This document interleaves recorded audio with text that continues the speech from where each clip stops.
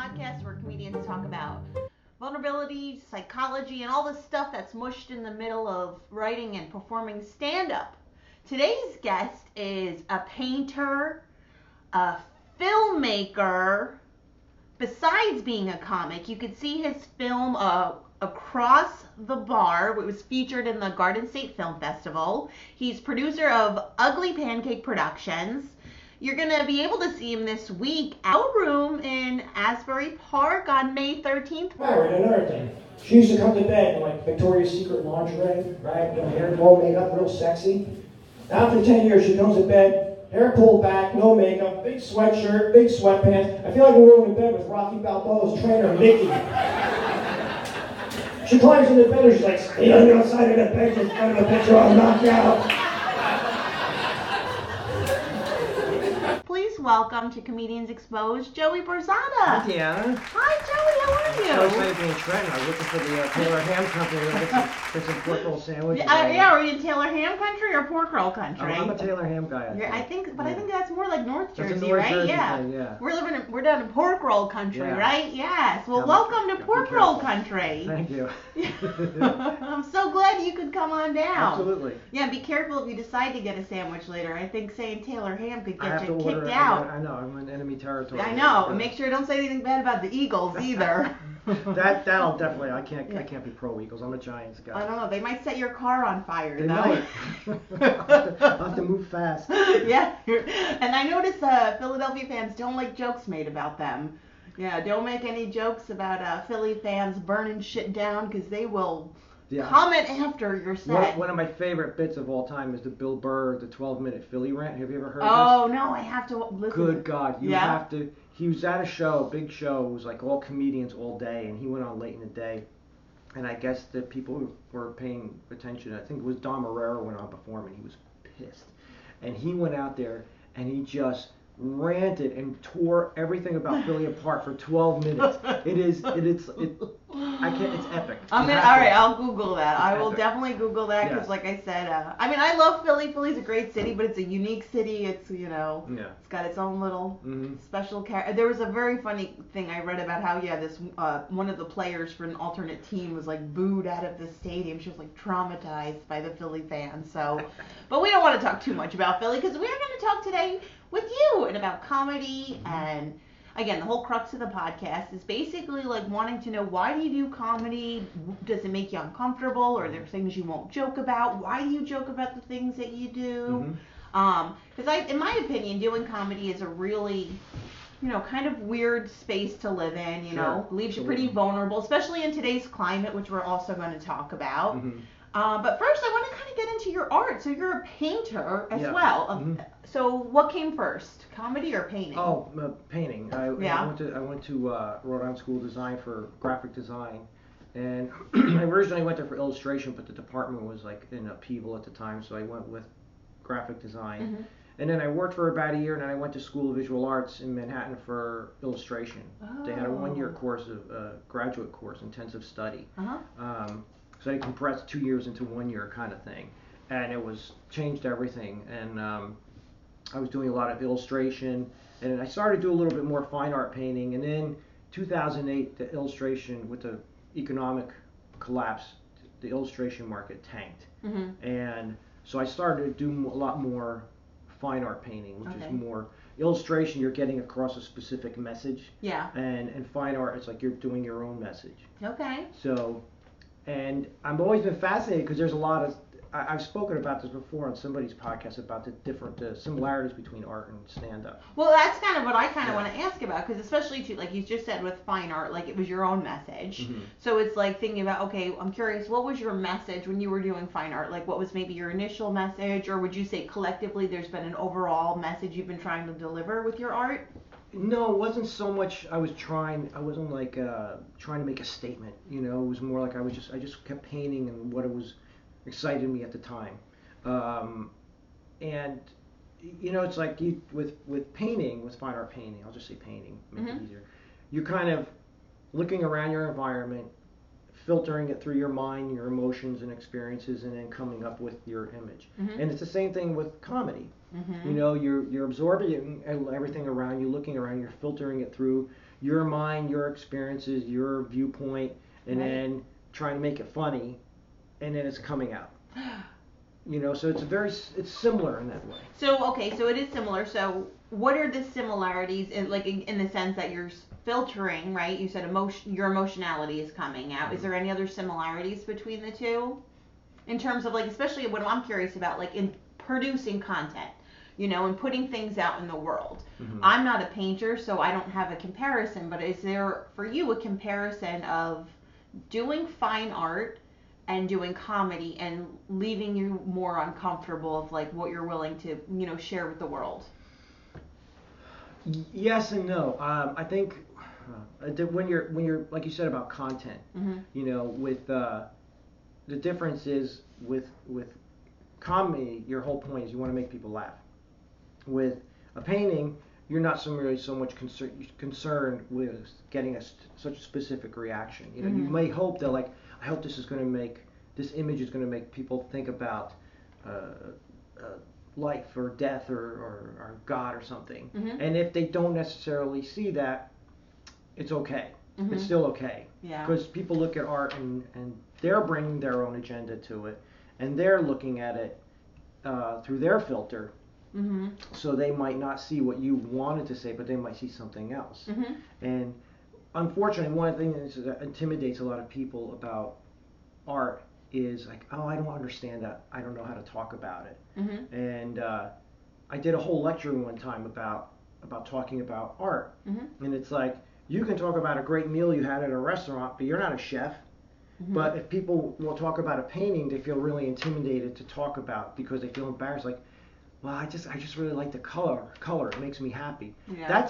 That's a legitimate reason to like a painting. Yeah. In my book. Yeah. So right, because isn't that the whole point of art in general? Is to art is to create, make the human experience more palatable. Not always. Sometimes it's to make you very uncomfortable and upset. Okay. So, okay, that's true. There are some people that are more provocative. Provocateurs, you know. What about you? What about your art? Do you feel you're more of a type? If we were going to pick a side, which side would you fall on? I've always tried to make less of a provocateur. I don't want to be shocking, but more in the sense of I like to create a open-ended scenario in my work where you're not sure exactly what's going on or what that person is thinking. Yeah. And that's where people bring their own stuff to it, and then they'll come up with they'll put their experiences and everything onto that image. Have you ever had someone come up to you after, you know, sharing one of your paintings and just commenting I don't like the way your painting made me feel? No, not so much that. More like they'll just I don't really like, that's not my type, or you know, I don't really understand it. You know, you'll get that. Most people aren't going to get in your face too much unless you're doing real. Oh no, wait, okay. Here's one I can tell you. Really early on, I had a show at this place in Willowbrook Mall. It was a public space. It was a nonprofit space, and they also did art shows. But they also had groups would meet there. And I hung my show, and I had some figure drawings in it, some big nude figure drawings. And I went in, and there was a senior citizens group meeting there for lunch, and they had turned my nudes around. And I was young and full of piss and vinegar, so I got all righteous and pissed, and I went over and I turned them right around. And this old man came up to me, and he said, why you gotta put these pictures up here? I don't know, naked people. I'm like, well, it's normal, it's natural, there's nothing wrong with the human body. And he goes, yeah, but why? One of them, a couple of them was an old model. Yeah. An old man, big flabby guy, and this old woman was one of the drawings. And he's like, well, why can't you put somebody youthful and beautiful? Why you gotta put that up there? And I was all indignant and everything. And my older brother, I was telling him about it, and he said, well, you missed a great opportunity to think about why he was reacting that way. And I realized why he was reacting that way, these older people, because they saw that and they saw themselves in it. And saw himself in his aging body and maybe even death approaching and all this other kind of thing, and embarrassed. Maybe he was uncomfortable with the way his body looked. Yeah. And that was like holding up a mirror in a sense. Yeah. So that was my first experience with getting such a strong, visceral reaction to an image I created. Yeah. And and a parallel thing in comedies, you always say know your audience. And I had one interesting. It was a little similar to that. I used to own a gallery in Asbury, and I used to run shows there. And I had one show where I got really dressed up. I had this really nice suit, right? I was hosting that night, and I was doing this set about jokes about my wife, which I'd done a million times, always landed, and I started doing it, and I could feel the audience freezing up, and people started going. When I hit the punchline, people were going, oh, like, and then I didn't realize what was happening, and then in retrospect, I realized that if I was just dressed average guy, making jokes about his wife, that's more understandable. But having that suit on put me in more of a position of power. So now I looked like a bully. Like a bully picking on my poor wife. Oh. And the crowd just froze up. Yeah. And that was really interesting. It sucked when I was on stage. No, but when I realized it. Yeah. You make up the good point, like, again, about observing, like, again, how we are perceived by the audience. And, again, like, what we wear, what we look like all of that stuff does kind of play out, I feel like, in, like, what we can joke about, what we can get away with, what we can't get away with. And I also, too, found it interesting how, the parallels that you brought up with art, like that reaction that old man had with seeing those paintings, it was a personal trigger. And I find, like, with comedy, like, a lot of times, you'll say something and it'll trigger something. And it's like, I'm fascinated, like, what is that trigger for you? Like, people will come up to you after a set and, like, say, I didn't like this joke. And you're like, well, why is it resonating so deeply with them that they feel, this trigger? Like, I feel, and it's important, I think, for us to recognize our triggers. Like, and that's why I think the work of comedians is so important, because it's pushing uncomfortable shit to the forefront. Especially if you're, like, willing to joke about that. But when you had that experience with wearing the suit and being dressed up, like, how soon did you have that recollection of, you're like, oh, that it was like that whole power dynamic that was created by your presentation? Pretty much the next day I sorted it out. Yeah. Did that impact how you're gonna carry yourself on stage? Yeah, I think I don't think I wore such a nice suit ever again. Yeah. And especially if I was doing that material, I think you gotta be aware of your audience a little bit and match the material. Like one time I did, there was this place, I forget the name, but it was out in West Jersey, and I went there once, and it was a much older crowd. Yeah. So the next time I went back, I had this whole bit I did about All in the Family. Oh, okay. And I was like, it's going to kill this crowd. And I went back, for some reason, it was like half the age crowd. Oh, no. Yes. And I'm doing this All in the Family bit, and I'm like looking at me like, what? Like, who's Archie and Edith? And I'm like... I did that. Yeah, my so-called life, I brought that up with these, like, 21-year-olds, and they were just like, what? We don't know what that is. And I'm like, no! Right. But that I feel like, too, makes part of the vulnerability of doing comedy, because, like, you're walking in, like, we are, like, all conditioned by our experiences, right? And, like, especially, too, like, I notice now, like, I'm a certain age, so it's like, a little longer in the tooth, I have more life experiences, but I'm like, I grew up in a very different world than a 20-something-year-old. So it's like, to me, it's like, our humor, I don't know when our humor is forged, does our humor evolve over time? Because, like, it's like, to me, I think essentially humor is rooted in this idea of helping you kind of be okay. You know what I mean? Like, to make sure that you're able to keep going. And if you can make light of situations, because the shit's going to happen, right? You're going to go through shit. Like, there's no ifs, ands, or buts. So the jokes help make the shit palatable. But now it's like, wait a second. It's like you've been conditioned. Like, palatable for the audience or for the comic? That's a good question. I don't know. I mean, I guess that's really like, because there's two different sides in terms of doing comedy. You can do comedy in one place, I guess, of being completely selfish on your own, right? And be like, I want to do this. I want it, And you happen to be the audience because I need you, but I'm not thinking of you. Or vice versa, where you're the comedian saying, I want all of us to be part of this, and I want you guys to have a good time. And you as a comedian might put your personal views or your personal sense of humor to the wayside because of who is the audience in front of you. So who do you think you are? Which type of comic? I try to be. We're getting into some deep stuff here now. Because I think in terms of vulnerability for me. Yeah. We'll start there and then vulnerability. Yeah, keyword. The V word. For me, it's my age because I was very self-conscious because I'm like way older than almost all the comics out there. And when I was first going around and I would see guys my age and older getting up and doing, my granddaughter came up to me the other day and said, "Grandpa, why is," and I was like, "Ugh," like I sat there cringing, like, I don't want to hear it, it's so corny. And I was amazed at how, I mean, it was their voice, their experience, this is what their things, but it was like clueless. Like, I just thought that was clueless, and I didn't want to become, my biggest fear is being that guy. And I told a couple people close to me, I'm like, if ever I become that guy, you have to tell me. You have to tell me, and then full stop, I'm done. I'm hanging up the mic at that point. I don't want to be that guy, Yeah.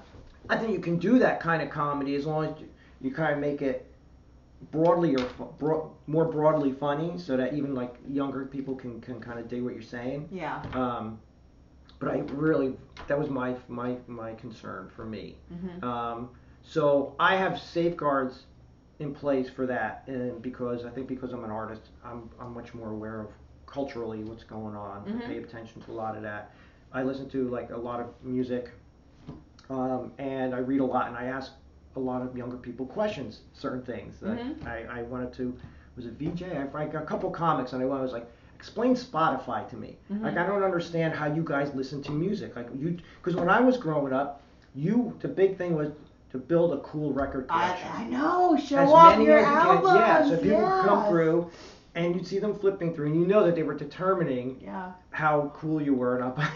You'd have to hide certain albums, right? Schlepping those crates every time you moved to college or an apartment, bring all those albums, and like that idea, and then it became CDs, your CD collection.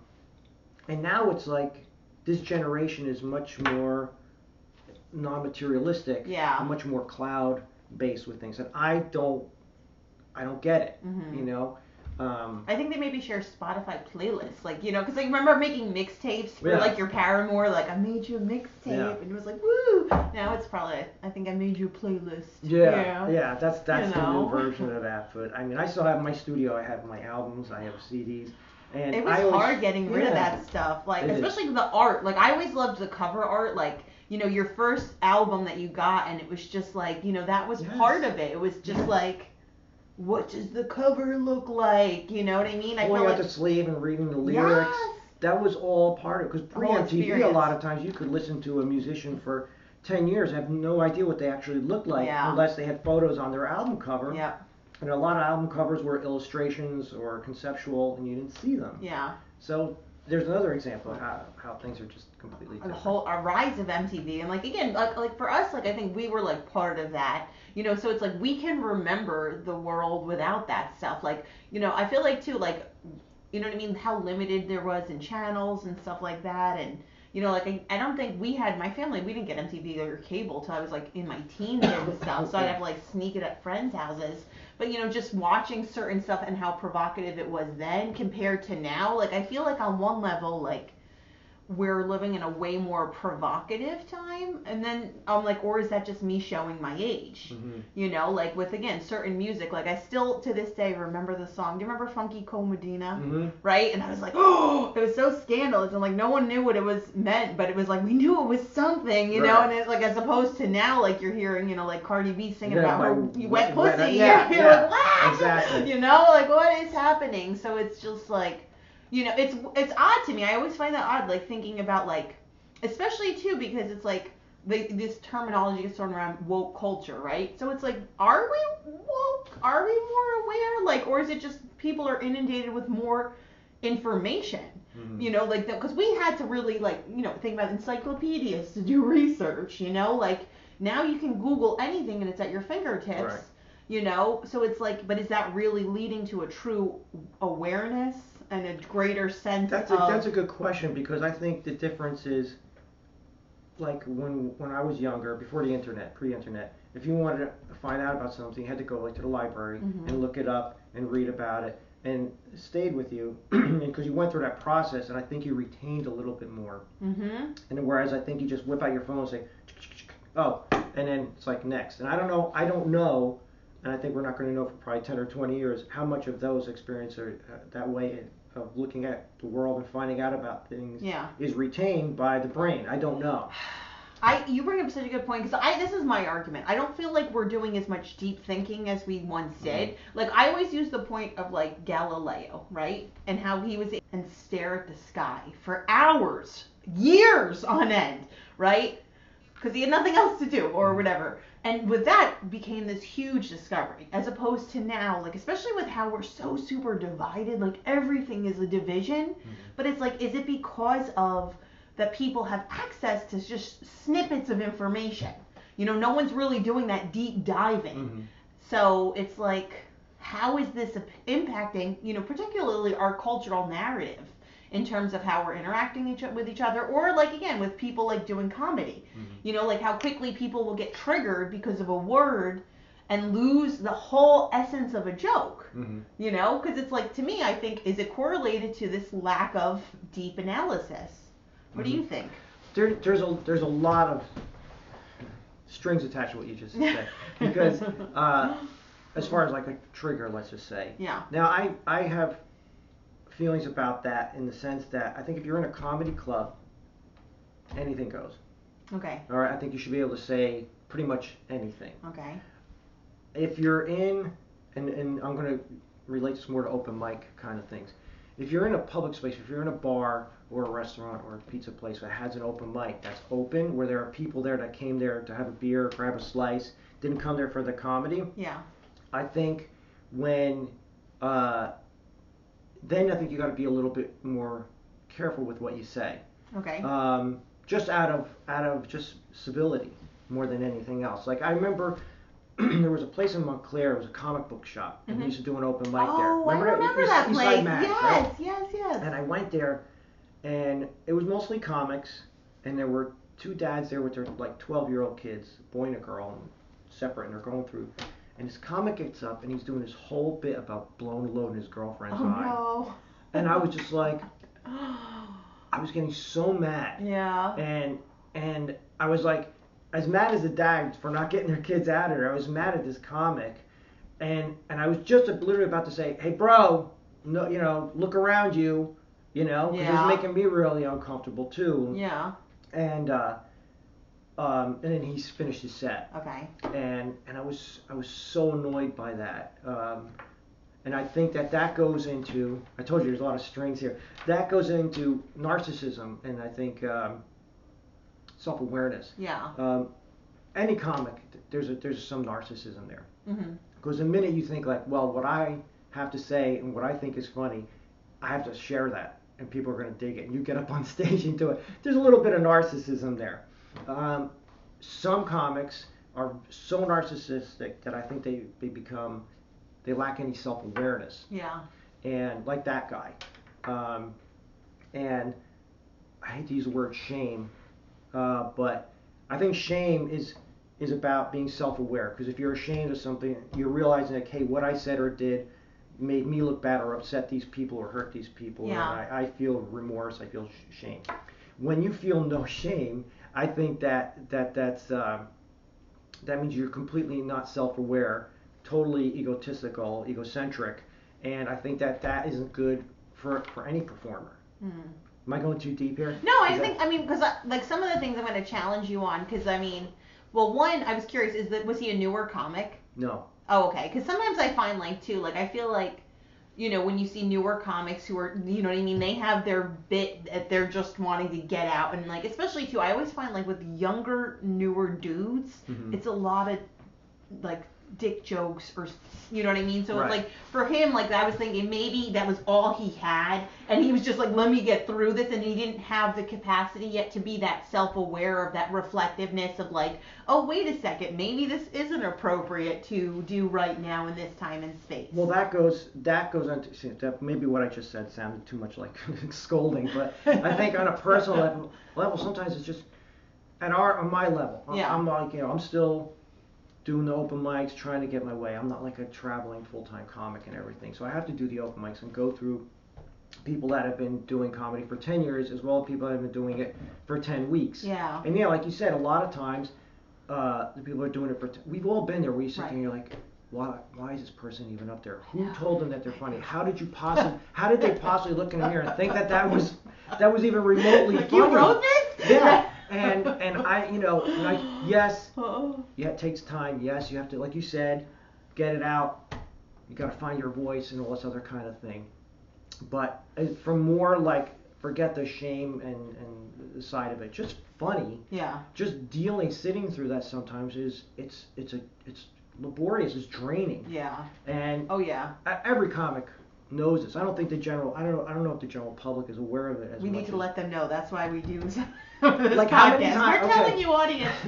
I said this to a buddy of mine. I went to a mic, and it was a long mic. And between travel and everything, I was probably there for 3.5 hours to do 5 minutes. And like 8 out of 10 of the comics were just horrendous. Yeah. They were just horrendous. And okay, here this is what I was. You mentioned it before. It's one thing, just stuff that's not funny. Yeah.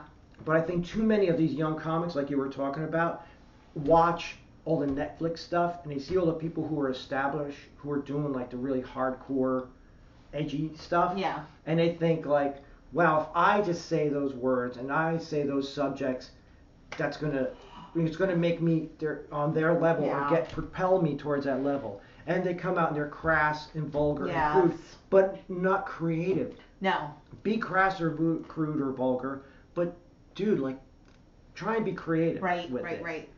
I think about like when I watched Chris Rock's special recently, how he had the most perfectly written abortion joke I've ever heard. It was if you have to pay for your own abortion, you have to get an abortion. And it was like, of course it's very provocative. I always notice that abortion jokes make people's buttholes super duper tight. But I think that kind of goes to the crux of what you were saying. Like, you're going to do it, but you got to get the words, the cadence, it's got to be perfect. And I think that's, again, new comics want the provocativeness without putting the time and effort of the writing in. Right. Like, it's not just like you're going to go up there and just ramble. It's got to be so tight and so concise and just so perfectly written. So it's like there is no wiggle room for that joke to, like, not work. Or just creative, two examples come to mind is like whenever I hear female comics get like, so I put this up my vagina, and it's like, it's like Lisa Lampanelli did every one of those. If you can't come up something at least as creative or different than that, or black guys do like white people, can't dance and all this kind of stuff. It's like, okay, heard that 10 million times, right? But I heard an interesting story about this. My friend's brother out in Long Island had a family party and hired a comic. Okay. To do like a little family in the living room type kind of set, right? Okay. So I think I just started doing it, and my buddy goes up to him and says, "My friend just started doing this. Can he call you sometime?" The guy's like, "Yeah." Gave me his number. So I shot him an email. We emailed back and forth, and I called him one time. We were talking, and he was great. He was a working comic. You don't know his name. I don't even remember his name, to be honest with you. Yeah. But he made a living at it, doing trade events, parties, that kind of a thing. Yeah. And he said to me, he goes, "Here's this thing that most people don't get. Because too many people go to open mics, and you start writing for the other comics there, to shock them, to get a rise." Yeah. And he said, if you want to make money, if you want to make a living, he goes, you have to do clean. You have to be clean. Yeah. Otherwise, you're going to lose churches, civic organizations, blah, blah, blah, blah, blah. And he said, now take Louis C.K. and Jim Norton.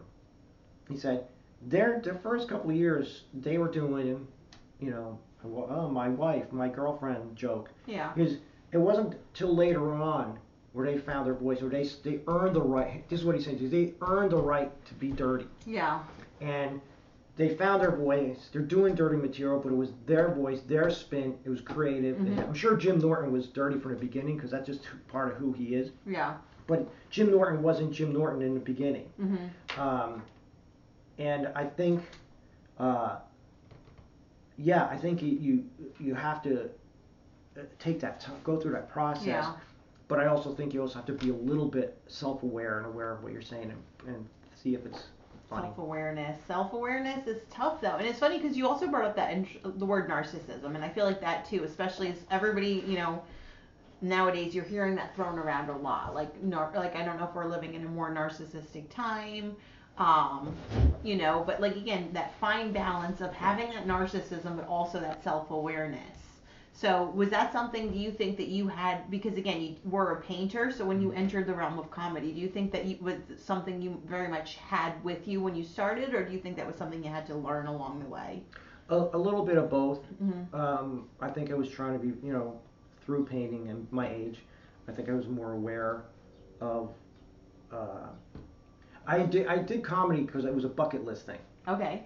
I had a real major surgery, and I made a little rough mental list of things I wanted to do before I kicked the bucket, and that was one of them. Okay.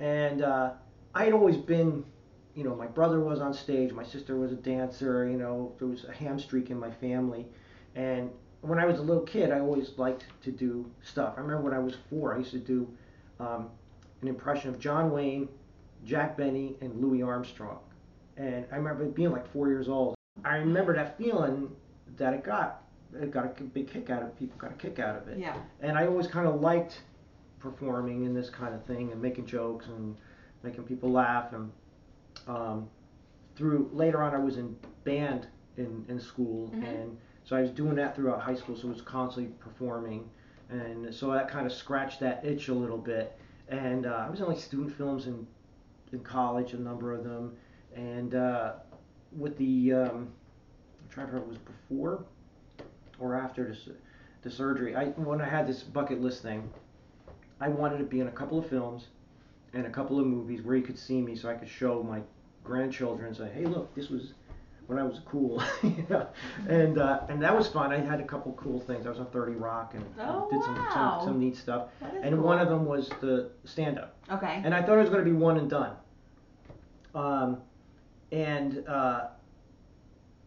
So when I was a kid, to go back to when I was a kid, you're saying, like, I remember in 2nd grade, I said to 2 buddies of mine on the playground, I can see it, it's clearly as yesterday, I said to them, I think I want to be a comedian. And they cracked up, because nowadays everybody knows at least half a dozen people are doing stand-up, right?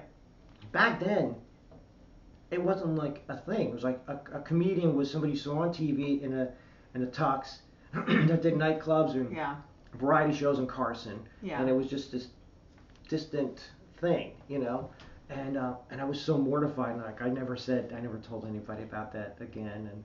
But I always really loved comedy and telling jokes. Yeah.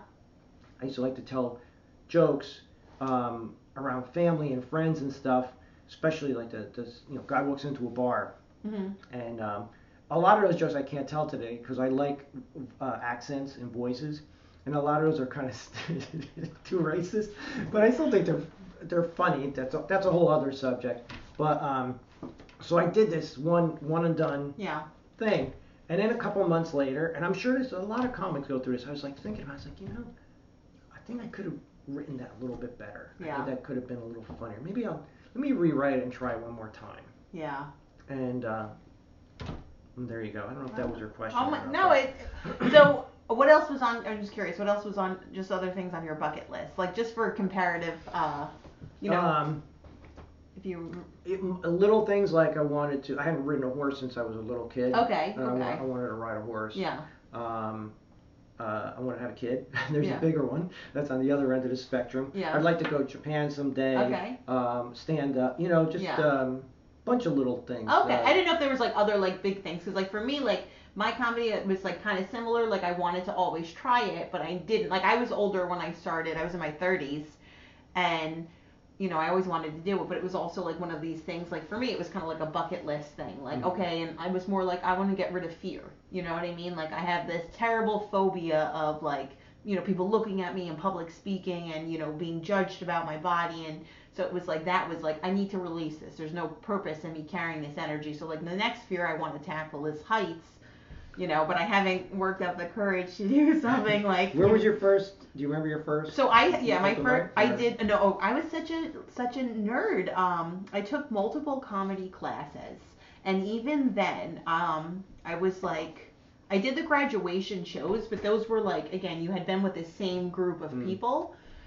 And I didn't do any open mics the entire time I was in the comedy classes because it was like that was so much more intimidating. So I remember finally after, like I said, the second comedy class, a couple of years had gone past, and I was like, I guess like maybe 37 at that point, and I'm like, I'm going to do this now. And I just went to a City Lounge in Lyndhurst, and it was so fun, and I just was like, okay, but I remember being so nervous and like my hand shaking, and that was like my first year of doing open mics was just like, I don't know what the hell I said.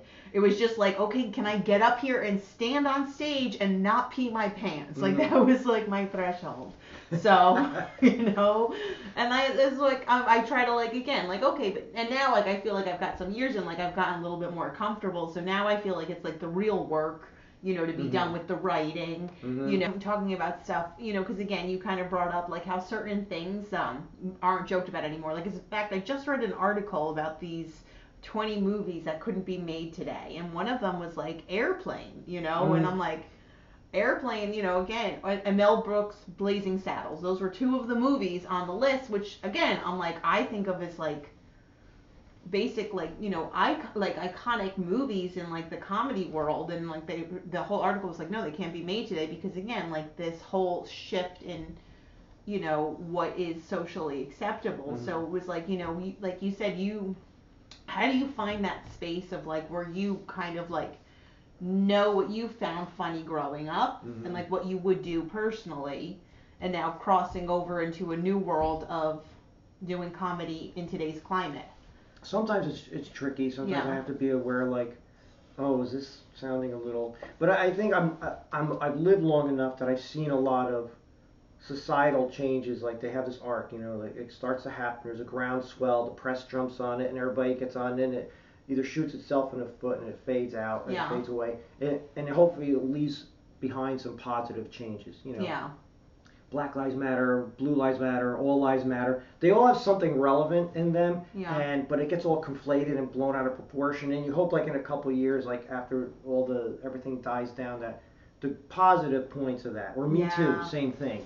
I think Me Too, leaves by the leave behinds are like knocking down people like Harvey Weinstein and not getting it. Conflating it with wearing the pink little pussycat hat. Oh my gosh, I know. Like horrendous. Like really? That's I know. Yeah, we like, could do. Why That's does like a 10 everything have to minutes be of kitsch, material, right? Yeah. I know. I made a lot of Me Too jokes, and then part of me was like questioning, like, am I not a good feminist? But I'm like, no, there's stupid shit that is going on, like sometimes, and I feel like it goes back to like the whole thing we're like kind of brought up before about like these people aren't deep thinking, and like multiple things can be true about situations. You know what I mean? Like, I feel like it's, like, very dangerous to take just, like, a position and run with it and be like, this is how it is. It's like, well, no, there's complexity in certain things. And, like Harvey Weinstein, obviously he was disgusting. But what about all those people that enabled that for years and years and years and years and years? You know what I mean? Like, it's easy to be like, okay, it's just Harvey Weinstein. But it's like, no. There's, like, much more greater cultural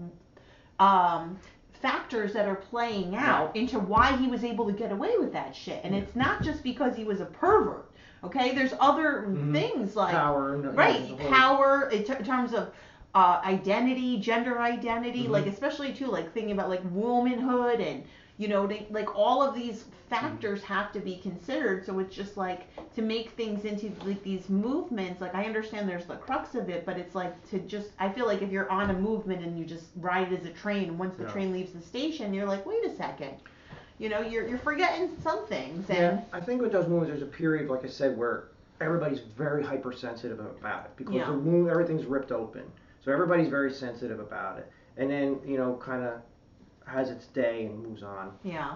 And like I said, I hope it leaves behind some positive things as a result of that. I think sometimes nowadays it's almost gone, people are too touchy and too sensitive. Like my wife's very PC, right? And I was doing a bit, I was writing about her about Chinese takeout places. And I did an imitation of an old Chinese woman with a heavy accent, take my order kind of thing. And she was like, oh, that's racist. And I wrestle with it because I'm aware of how nowadays some people might find that racist, but I also grew up where that was just like not considered racist at all, doing an impression of somebody's accent. I grew up around lots of accents, Italian, and so I'm like, well, is it racist? They're like, so what? Old women from China don't speak with an accent? Are we supposed to pretend that they don't have an accent? Yeah. And sometimes with the language, sometimes there is funny things like that. Like my Italian grandmother from Italy, when I was a kid, she would be eating a bag of peanuts. And she was like, Joe, you want some penis? And I was like, no, thanks, I already have one. And she's like, what? Oh, what do you say that for? What's the matter for you? And but I was teasing her. Yeah. And it was, days might feel like, oh, you're picking on her, you're making fun of her. Yeah. But it was just like, I don't find that offensive or racist or anything. And I think you can still do stuff like that. Yeah. I think everybody now is a little too guarded, a little too sensitive, and I think eventually that's going to calm down a little bit. Right. I know for myself, I'm definitely guarded with a lot of things. Like I do write a lot about what's going on, like with like the society, but there's certain things like race is any jokes dealing with like any kind of like situations evolving with race. Like right now, I have a joke I'm trying to work on, and I was like at a show and a woman comes up to me. I happen to be the only white person in the venue, and I did my set, and somebody comes up to me after the show and she grabs me and she's like, "You're not afraid of black people." And it was just like, it was such an odd experience. I was like, but I have not found the punch yet for that joke, because I'm like, I feel like the whole situation was just so funny to me. You know what I mean? Yeah. Like, but it's like I've tried different punches, and it's like I'm not confident yet, and something I get really worried about, like particularly as a white woman. I feel like our opinions, like right now, we should be more listening, right? So it's like I'm trying to find a space where I feel comfortable talking about certain things while also still being respectful of the climate. But it's hard, so I kind of shy away from that. But what about you? Is there stuff that you shy away from? Well, I just recently, like about 2 weeks ago, there was a comic that was coming to our Ugly Pancake mics and stuff like that, and he was doing 9/11 jokes, and really touched a nerve with me. And I sat on it for weeks and weeks. Like, I don't know how to say something. I wanted to say, he's young, and I thought maybe, So I sat on it, and I thought about it, and I went up to him. I said, "Can I talk to you for a second?" I said, the 9/11 jokes you're doing? I said, "How old were you when that happened?" And he was like 4 or 5. Oh. I said, "Well, I lived in Hoboken." I said, "I was right there. We lost 52 people from my town. I know people whose husbands left and never came home that day. And I smelled that for months because I lived right there." I said, "I was on the board for the 9/11 memorial in Hoboken. We did focus groups, spent like 10 years working on this thing." And I said, I just don't think, I said, you're up here to make people laugh, right? I said, and if I'm sure there's other people in the audience that have similar experience to me, but probably even worse, lost somebody there. And I said, maybe you need to think about that. And I said, for me personally, I said, I don't want to edit you. I don't want to tell you how to do your set or what you're thinking. I said, but I wanted to share this with you. And I said, I hope you're not angry with me. And he's like, no, I never really, I didn't really look at it that way. Yeah. And then I said, because after all, I said, you're up here to make people laugh, and you want to get gigs, and you want to get things like that. I said, that might not be, that might be an impediment to both those things. And I just want to throw it out. And he was totally cool about it. And I felt bad. Like, one friend of mine whose husband, he left for work that morning, never came back, never saw his body, nothing. And when she heard about this, I had something on Facebook, I said, like, about people making 9/11 jokes. And she was crying. She wrote this note. She said, "I've been crying I can't believe people are making jokes about that. Yeah. How could you?" I'm sorry for getting too it's okay. too heavy here. Yeah, but, no. So yeah, I think for me, like, there's certain things I don't think, like I said, I think anything goes, especially in a comedy room. But I think maybe there are some times where you gotta, like, and again, that gets back to self-awareness about your material. Think about what you're saying, and unless you have. I personally, I don't think you should do 9/11 jokes. Yeah. But if you do, make it so creative and so killer that, like, you know what I mean? But it sounds like he was one of those comics that was picking a topic that is very provocative, just to, again, like that I know I'm going to elicit this type of reaction. Because, I mean, you know, on the flip side, too, you also think, like, comedy, right, can work with time plus space. Mm-hmm. And especially, like, I feel like comedy can be a really great way, and I've heard this from other comedians, of like processing traumas, mm-hmm. you know? So it's like, you know, this guy, though, it didn't sound like that was his experience. Like, he doesn't, I'm assuming, doesn't carry anything like you carry. Like, you have a very direct personal experience to 9/11. He was, again, like this 4-year-old child, which is a very different experience, because now it's almost like, you know, this collective narrative of like what Pearl Harbor kind of has mm-hmm. become, of this like concept mm-hmm. of like, oh, this national disaster, but you know, he didn't really have that direct connection to it. So it's like, well, what are you working through? You know, you're not, were you traumatized by this event? Really, you know, point, yeah. So because it's like, I do want to give people space to, because mm-hmm. I do think like, you know, it's almost like, what is it, cognitive behavioral therapy, how the more you talk about something, you know, essentially it's like reclaiming mm-hmm. your ownership. And like, I know, like, again, for me, like as a woman, like I do that a lot with, especially like, because women, you know, we're stereotyped a lot into like identity, like I'm not a mom, so it's like I get a lot of flack for mm-hmm. not being a parent, and it's like I like to kind of use that in my comedy.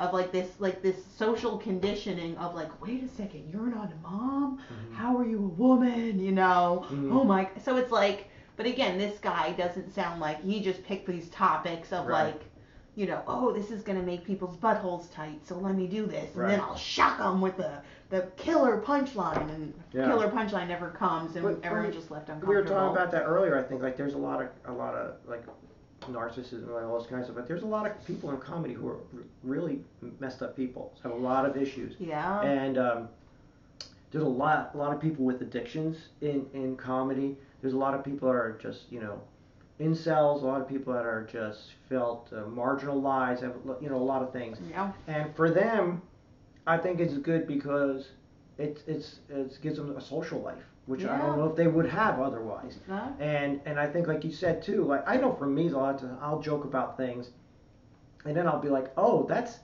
something that really does kind of bother me, mm-hmm. you know, about my age or whatever, or about my marriage or different things, and it is a way kind of like.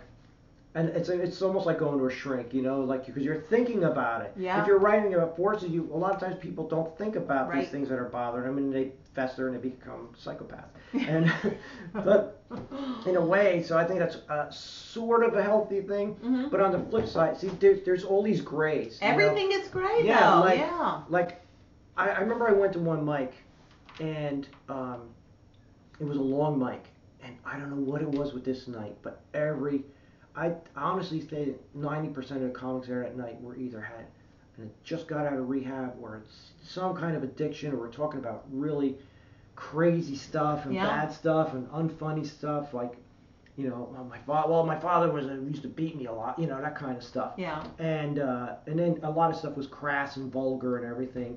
And I remember driving home like, wow, for the last 3.5 hours, you know, I could have been working on a painting or playing with my son or reading a good book, and then I was this, and that saying, sometimes when you lie down with dogs, you get up with fleas.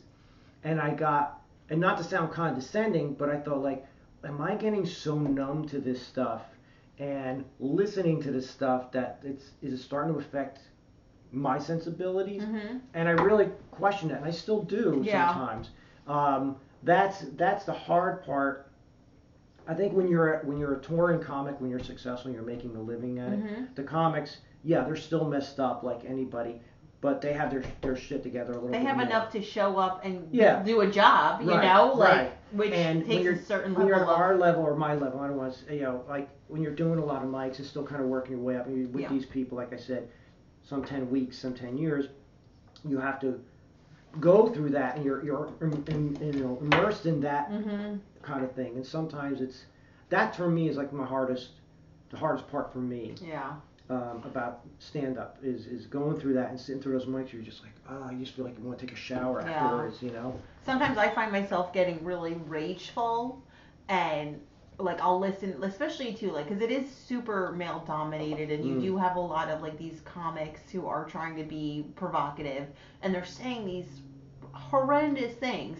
And like I'll find myself sitting there and getting rageful and then just going up and instead of doing my time, I rage at them on the mic. And I'm like, rah, you know? And it's like, but then I get pissed because then I'm like, fuck, I just wasted the time I needed to work on something on these dictards. I was listening to one of your podcasts and you were talking about bombing and not bombing and that kind of thing. Yeah.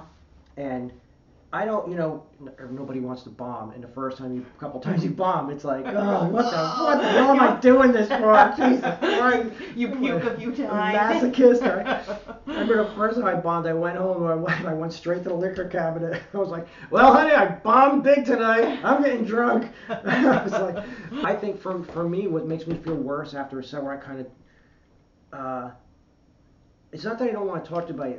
I don't mind if I crush, great. Yeah. If I bomb, I'm okay with it now. Yeah. Because you could do the same set on Wednesday and kill, and do the same set Thursday and bomb. Yeah. What gets me upset is tepid. Oh. Like, if I'm going through my set, yeah. We all hand record it, right? And I'm jotting down, taking notes, I'll give jokes like a 1, 2, or 3. Okay. 3 is like a good sustained laugh, 2 is like a medium laugh, and 1 is like a chuckle. Yeah. And there's a dash is nothing. Okay. Right? So if I go through do a set where it's all like ones, mm-hmm. where it just gets like all the jokes get like, yeah. I feel worse getting off stage with that, and I feel needier after that than if I bomb. Like yeah. I bomb, like I ate a bag of dicks tonight. Yeah, that sucked. Everybody's pretty much like that. But when I get that like tepid response, then the voice starts. You're not funny in your head. Why are you doing this? Nobody, you didn't get any big laughs. And then I almost feel like I want somebody to come up and say like, help console me, But I don't know. Do you feel like that? Like I guess that tepid. The middle of the road. Yeah, no, I think I know what you're saying. Like again, because the bomb is so clear. Mm-hmm. At least the bomb, you could, it's very clear. Like, okay, they didn't like me, and then you could say they're not my audience. But the tepid, it was like, really, mm-hmm. like. You wet noodles, you just want to be like, what's wrong with you, Yeah. But I mean, it is also, I think, a big part of the experience. Like, you got to go up there and you got to realize, like, sometimes you're going to get liked, mm-hmm. sometimes you're not going to be liked. Like, mm-hmm. even doing this podcast, like, this whole podcast has been, like, a super vulnerable experience. Because, again, there's something very narcissistic about, like, putting content out in the world, being like, you guys want to listen to what I think and have to say, But it's like... to get over that, because there's other things of why you do it. Like, same with comedy. Like, it's not just about, like, being the center of attention. It's like, again, if you want to do something, it's bringing joy to the world. It's maybe talking about contemporary social issues. It's helping potentially change opinions. It's helping people feel safe or comfortable, mm-hmm.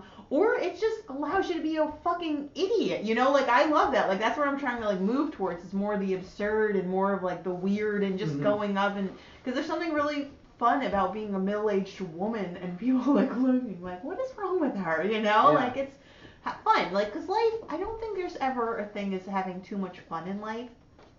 I don't think that mm-hmm. can happen. I mean, I guess maybe you can have too much fun and, Well, it's interesting too. Like you were saying, like Louis Anderson. When I first started doing stand-up, I watched his advice thing he was doing, mm-hmm. and he was like saying, you got to do at least 100 times before you start to find your voice. Yeah. And I was like, oh, that's doable. That's a good, and that was like a benchmark point. Yeah.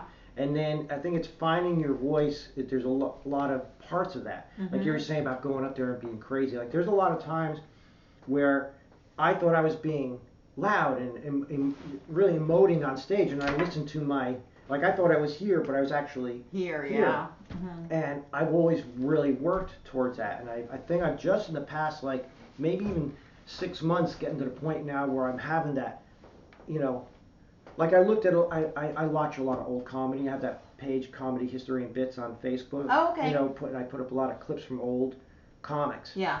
I think it's important to look at them. Mm-hmm. And if you look at a lot of those 60s, 70s comics, Alan King and all those Borscht Belt type guys, if you listen to them, they yell a lot. There's a lot of parts where they're yelling, but it's funny. Mm-hmm. And so they have that difference. There's that roller coaster of, you're taking them on this ride with you, and when you really want to hit something, boom, and it comes across more. And I've been finally doing that, and it was just like I did one show, and I really did that. I really made a point going in. It was stuff I'd done a bunch of times. I knew it cold, and I'm like, now I'm going to really emphasize certain parts of it. And Angela, when I came off on stage, was like, well, I never saw you crush like that before. Yeah. And I knew it was because of that, because I took the audience. It was less of a, and more like this. Yeah. So, like you just said about like going out there and having fun and getting crazy and everything. Yeah. And I think that just comes with time. Time, right? Yeah. I mean, Jim Carrey wasn't like that his first time on his first year or two on stage. No. Yeah, I think again it takes time, and that's just like, but that's what the beauty of comedy is. It's like as long as you're willing to put the time in. Like I feel like you'll get better regardless. Like even if like again, like the end game is everybody's individual definition. But I think if you're willing to do the work and try, like comedy will improve. You will have more fun as you get better. So. I mean, for me personally, it's like this is not my career. This is not my dream to have a Netflix special. And I want to get out there and tour. I don't want to tour. I don't want to go on the road and all this kind of stuff.